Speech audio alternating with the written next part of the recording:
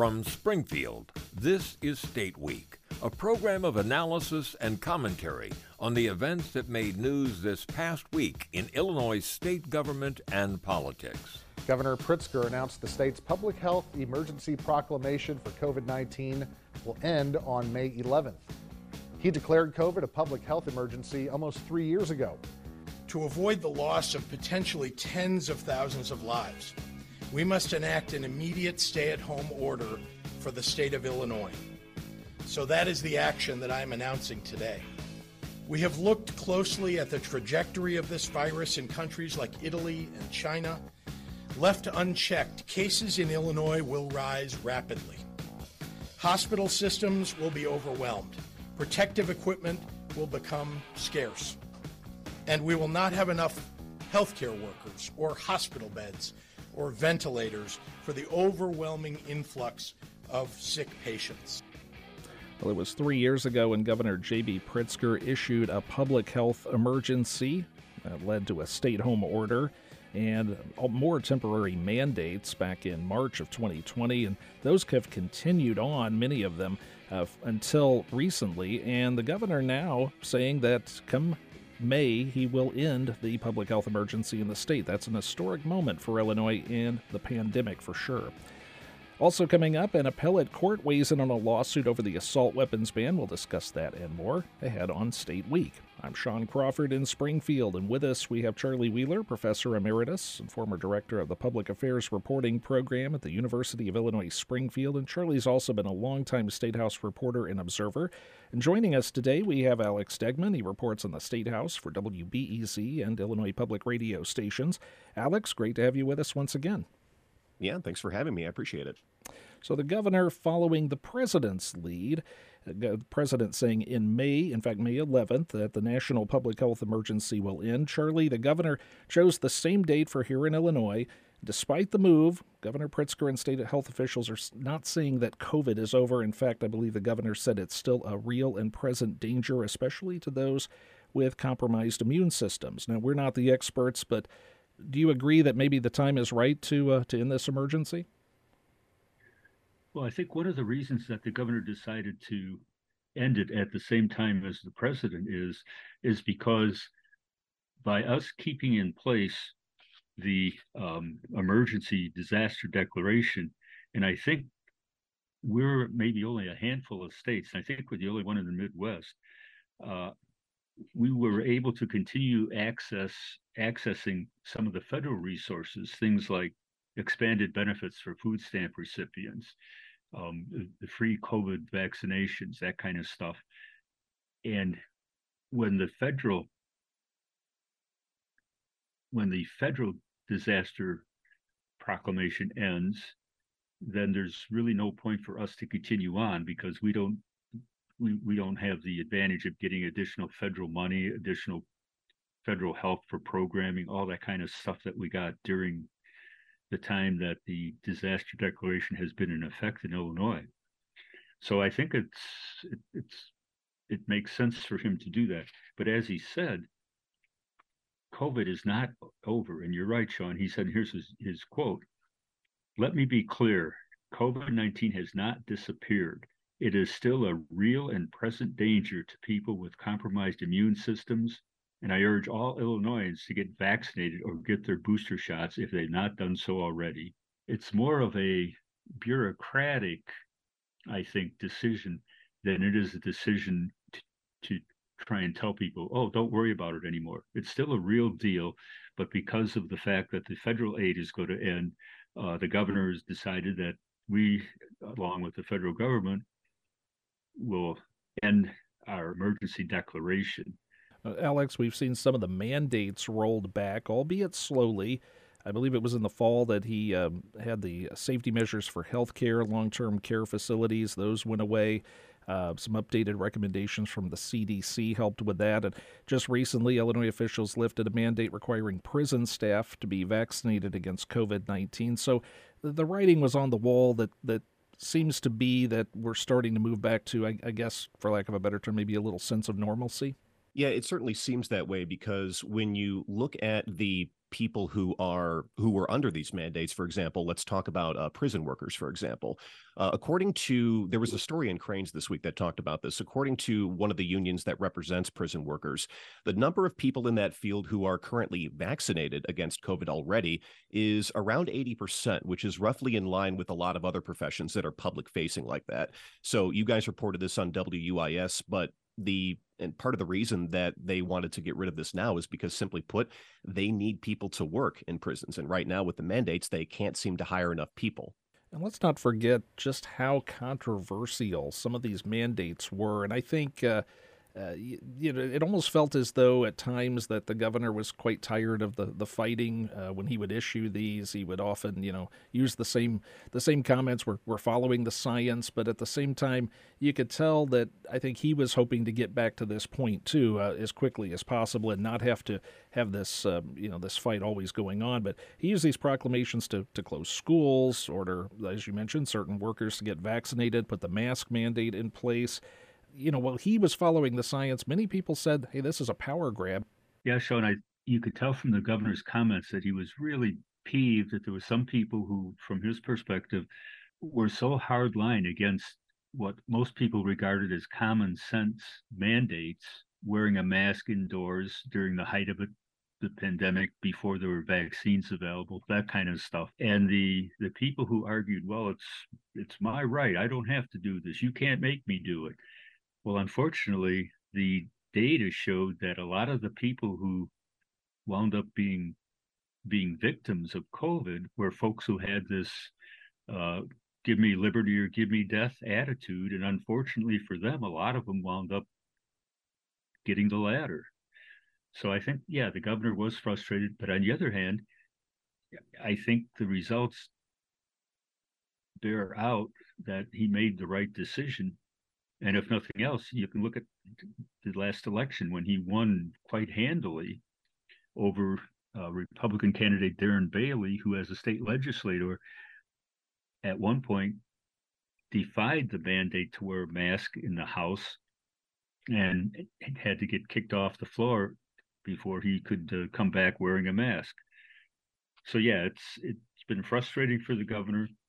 But I think on balance, and history will show that he did a pretty good job trying to handle this unprecedented, at least in the lifetime of most everybody here, this unprecedented health emergency. Yeah, when you listened at the start of the show, we heard the governor there from March of 2020 when, we were seeing the cases starting to arise. And there was a lot of fear out there, fear of just going out in public. A lot of people didn't do it at all. Would you agree, Alex, that the governor, at the end of the day, and when history looks back at this, they're going to say this was the right approach? I think you're going to have to look at it from a couple of different perspectives. And what we will probably need to remember years in the future is that when this first started, we didn't really know what we were dealing with. It was a novel virus. You heard it called novel coronavirus all the time. So really the thing that we had to do, and when I say we, I'm not talking about me, but I'm actually talking about state officials and people in charge. What they had to do was use the information they had to put forth the best option at the time. The best option was to take what we knew about this virus, and maybe not even this specific virus, but viruses in general, and how viruses in general spread. And as we continue to get more information about how this particular one was working and mutating, state policy did the best it could to reflect the changing concerns. And I think as we look forward into the future, we're also going to come across some things that maybe could have been done better, because simply put, when you have a novel situation like this, you don't know exactly what is going to happen. So, of course, if you're in a position of power, you have to err on the side of caution. At least if I were in a position of power, that's what I would do. If I don't know exactly what's coming, okay, let's listen to the scientists and say, you think we need to wear masks to keep this from spreading? Okay, let's try that. You think the vaccine is going to help prevent 95% of serious illnesses? Okay, we'll try that. That, I believe, is what the administration did. And that, in my opinion, was probably the right call, to err on the side of caution rather than, let's worry about all those other things. when the governor made his proclamation, at that time, there had only been 11 confirmed cases and no deaths attributed to the virus in Illinois. So he, as you say, Alex, he was looking at it and what is the worst outcome that might occur, and how do we avoid that? And if it turns out that it was unnecessary, well, thank the Lord for that. Well, Charlie, before we move on, I think you can't look at the pandemic in the state of Illinois without also looking at the financial impact it's had on state government. A lot of programs have pumped a lot of aid into the state, and as you mentioned this just a few moments ago, a lot of that will be coming to an end here very soon when this emergency ends at the federal level. But food benefits, health care funding, money for housing, all of this, are there concerns? Do you see, problems on the horizon for the state of Illinois going forward with the spigot being turned off there?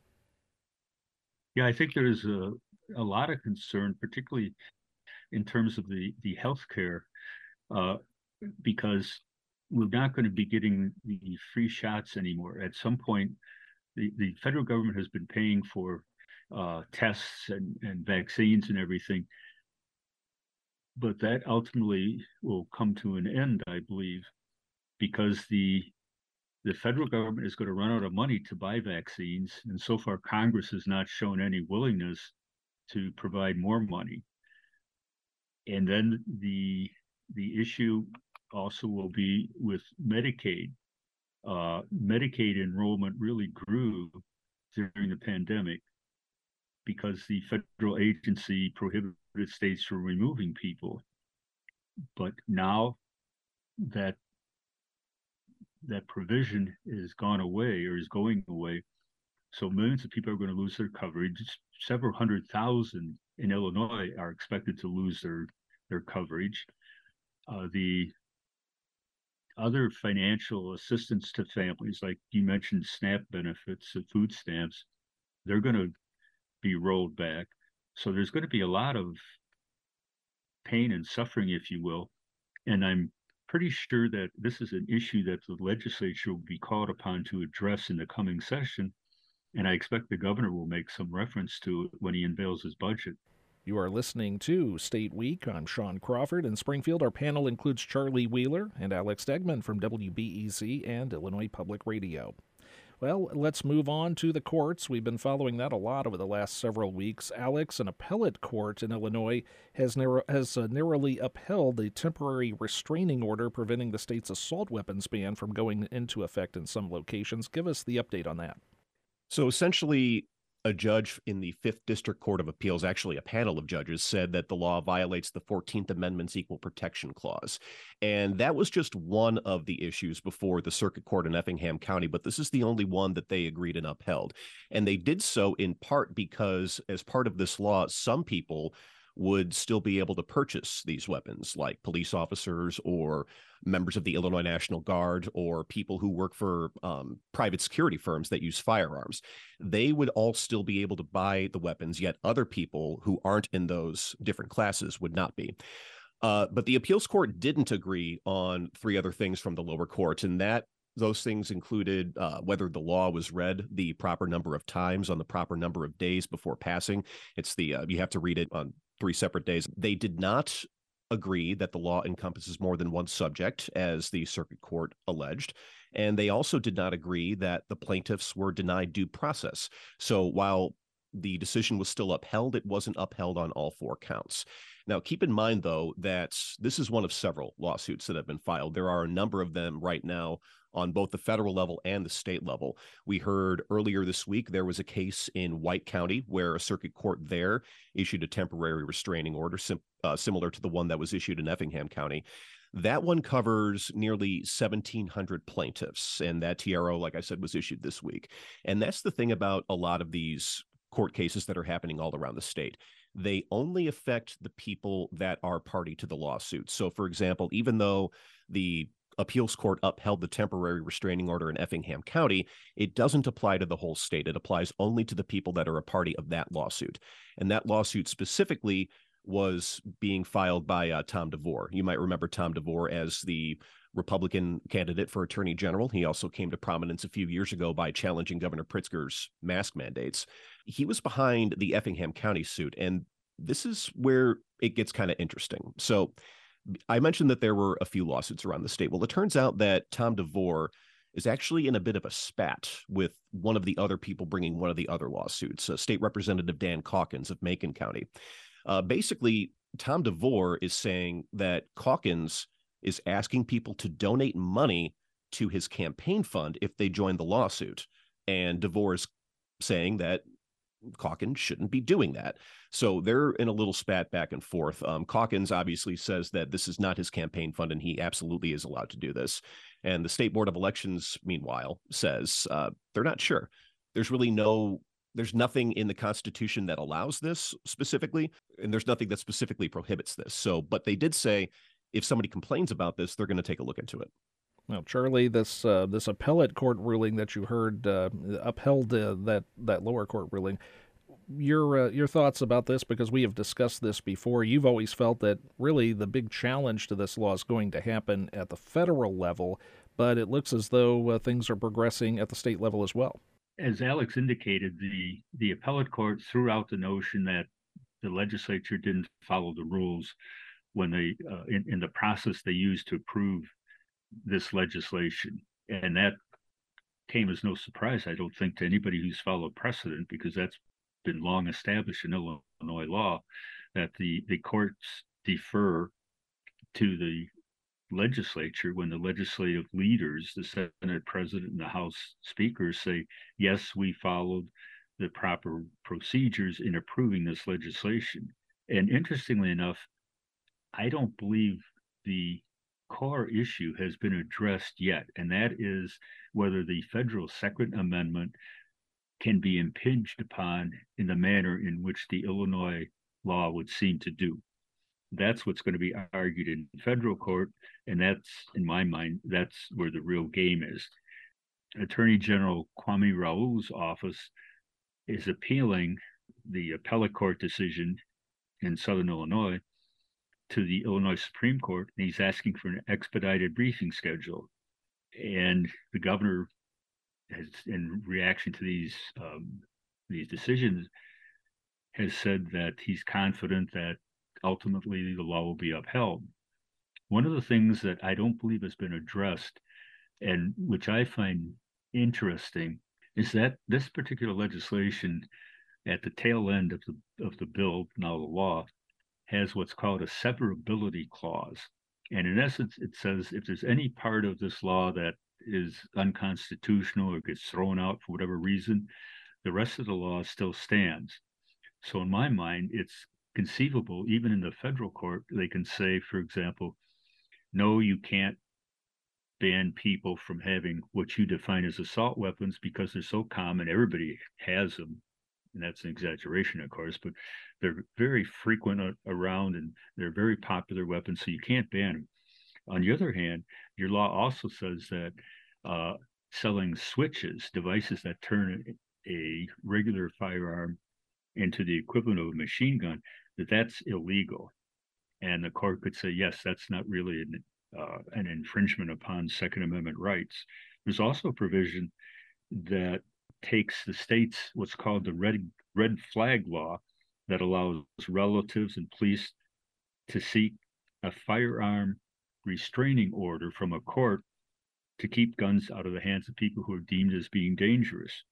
Right now, those orders in Illinois can only go as long as 6 months. This legislation or this law would extend them to a year. So on that issue, the red flag issue, and on the switch issue, I think the fact of the severability clause, at least in my mind, suggests that there's a real possibility that those might survive even on the federal level. Okay, well, we'll keep following that. Also, Alex, this week you reported on something called PILOT, and I wasn't quite familiar with this.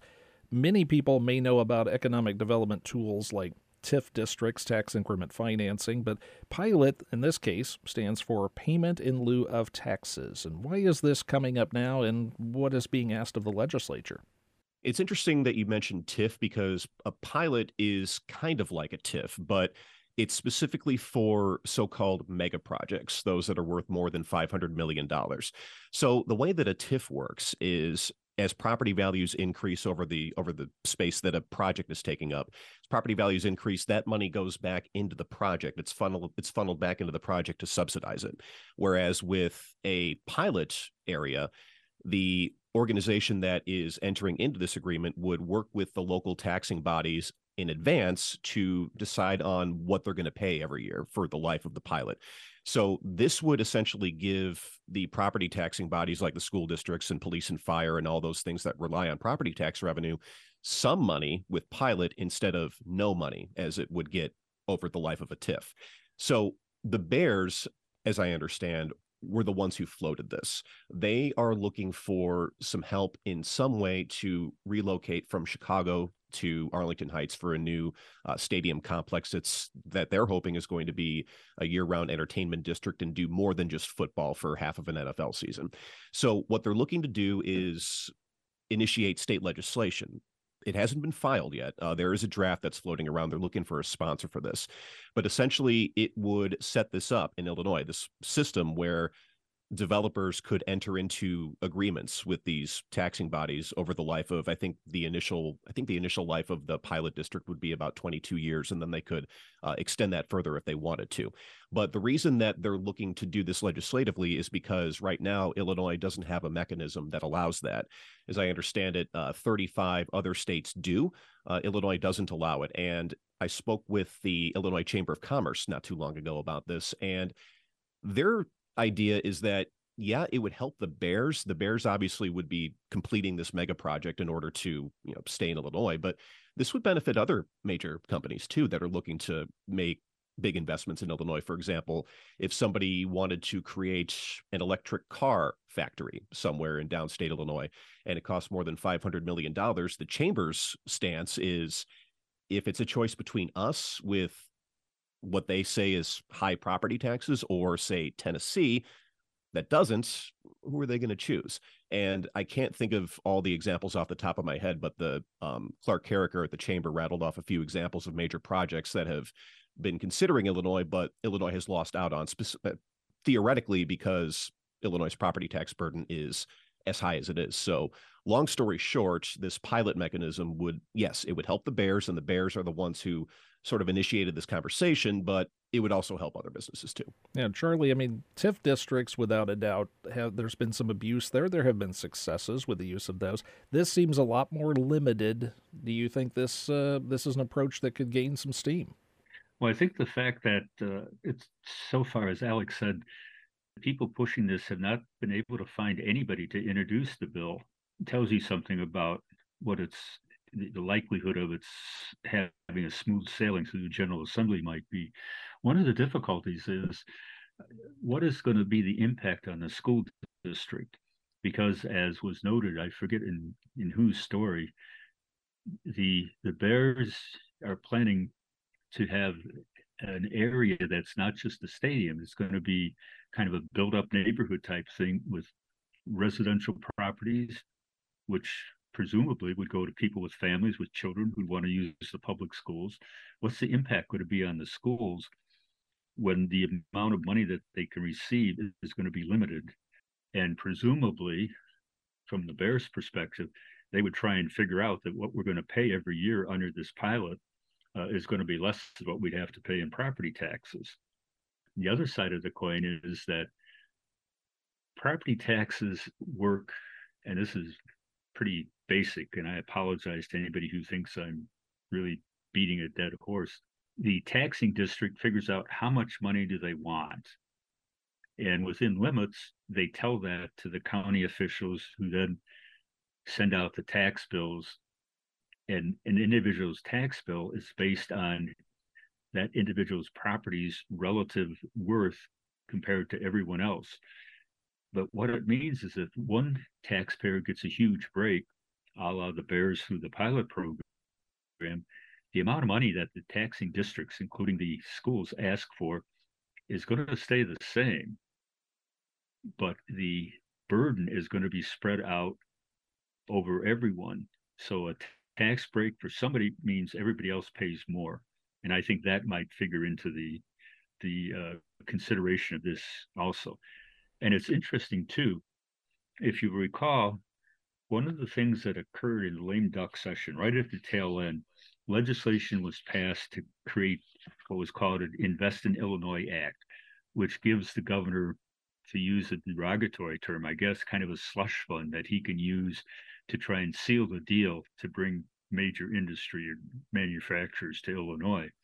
One of the provisions in that act, however, was a section that said the department, which is the DCEO, shall not award economic incentives to professional sports organization that moves its operations from one location in the state to another location in the state. Now, clearly, that's aimed at the Bears. In my mind, that gives you kind of an idea of what the General Assembly's attitude is towards helping the Bears financially. Somebody suggested, well, the Bears might move to St. Louis. I doubt very much that would happen. And if it were to happen, the NFL would pretty sure put another team in Chicago because you don't want to lose that market. Let's go to our notes from the field. Alex, I'll go to you first on this. All right. Well, this isn't a statewide story, but you, Sean, and I and Charlie, we all live in Springfield, so sometimes we see Springfield news. And there was a story by Steve Sperry in the State Journal-Register earlier this week, and I think we in the business call this a second-day story off of a mayoral forum that was held. And I found it interesting that parking in downtown Springfield has been free, at least since I've lived here, probably since the start of the pandemic at least. And even though it's free, people are still paying the meters, and they're paying the meters a lot. About $51,000 was collected in 2022, and I think it's like 25 cents an hour to park at one of those meters. I don't recall. It's been a while since I paid them. But not only are people still putting money into the meters, I also found out that Springfield Mayor Jim Langfelder is still paying the meters. He was quoted as saying he still plops a quarter into the meter from time to time. And I just want to know why. Like, why, Mayor, why are you doing that? You know the meters are free. He just wants to help, I guess. Let's move on to Charlie, your note from the field. University of Illinois Flash Index came out this week for January. It's continuing to decline very slowly. It fell to 103.1 from 103.3 in December. And what it means, the economy is not contracting. Anything above a 100 indicates growth, but it's just very anemic growth. And the Commission on Government Forecasting and Accountability released its rack up for the state's financial picture through the first 7 months of the fiscal year. And it noted that general funds base revenues are ahead of last year's pace by roughly $2 billion. And when you add in the revenue gains from ARPA, the federal reimbursement funds, overall growth increases to roughly $2.3 billion. So far, we're well ahead of where we expected to be, which I think will be a feature when Governor Pritzker on the 15th, maybe a week and a half from now, unveils his State of the State address and budget address. All right. Well, that's all the time we have for State Week. Our panel included Charlie Wheeler and Alex Stegman of WBEC and Illinois Public Radio. You can get a podcast of our show. It's available at nprillinois.org through the NPR One app or iTunes. Just look for State Week. I'm Sean Crawford, and join us next time. You've been listening to State Week, a program of commentary and analysis of events in Illinois state politics and government. State Week is produced in the state capital by public radio station NPR Illinois. This is IPR, Illinois Public Radio.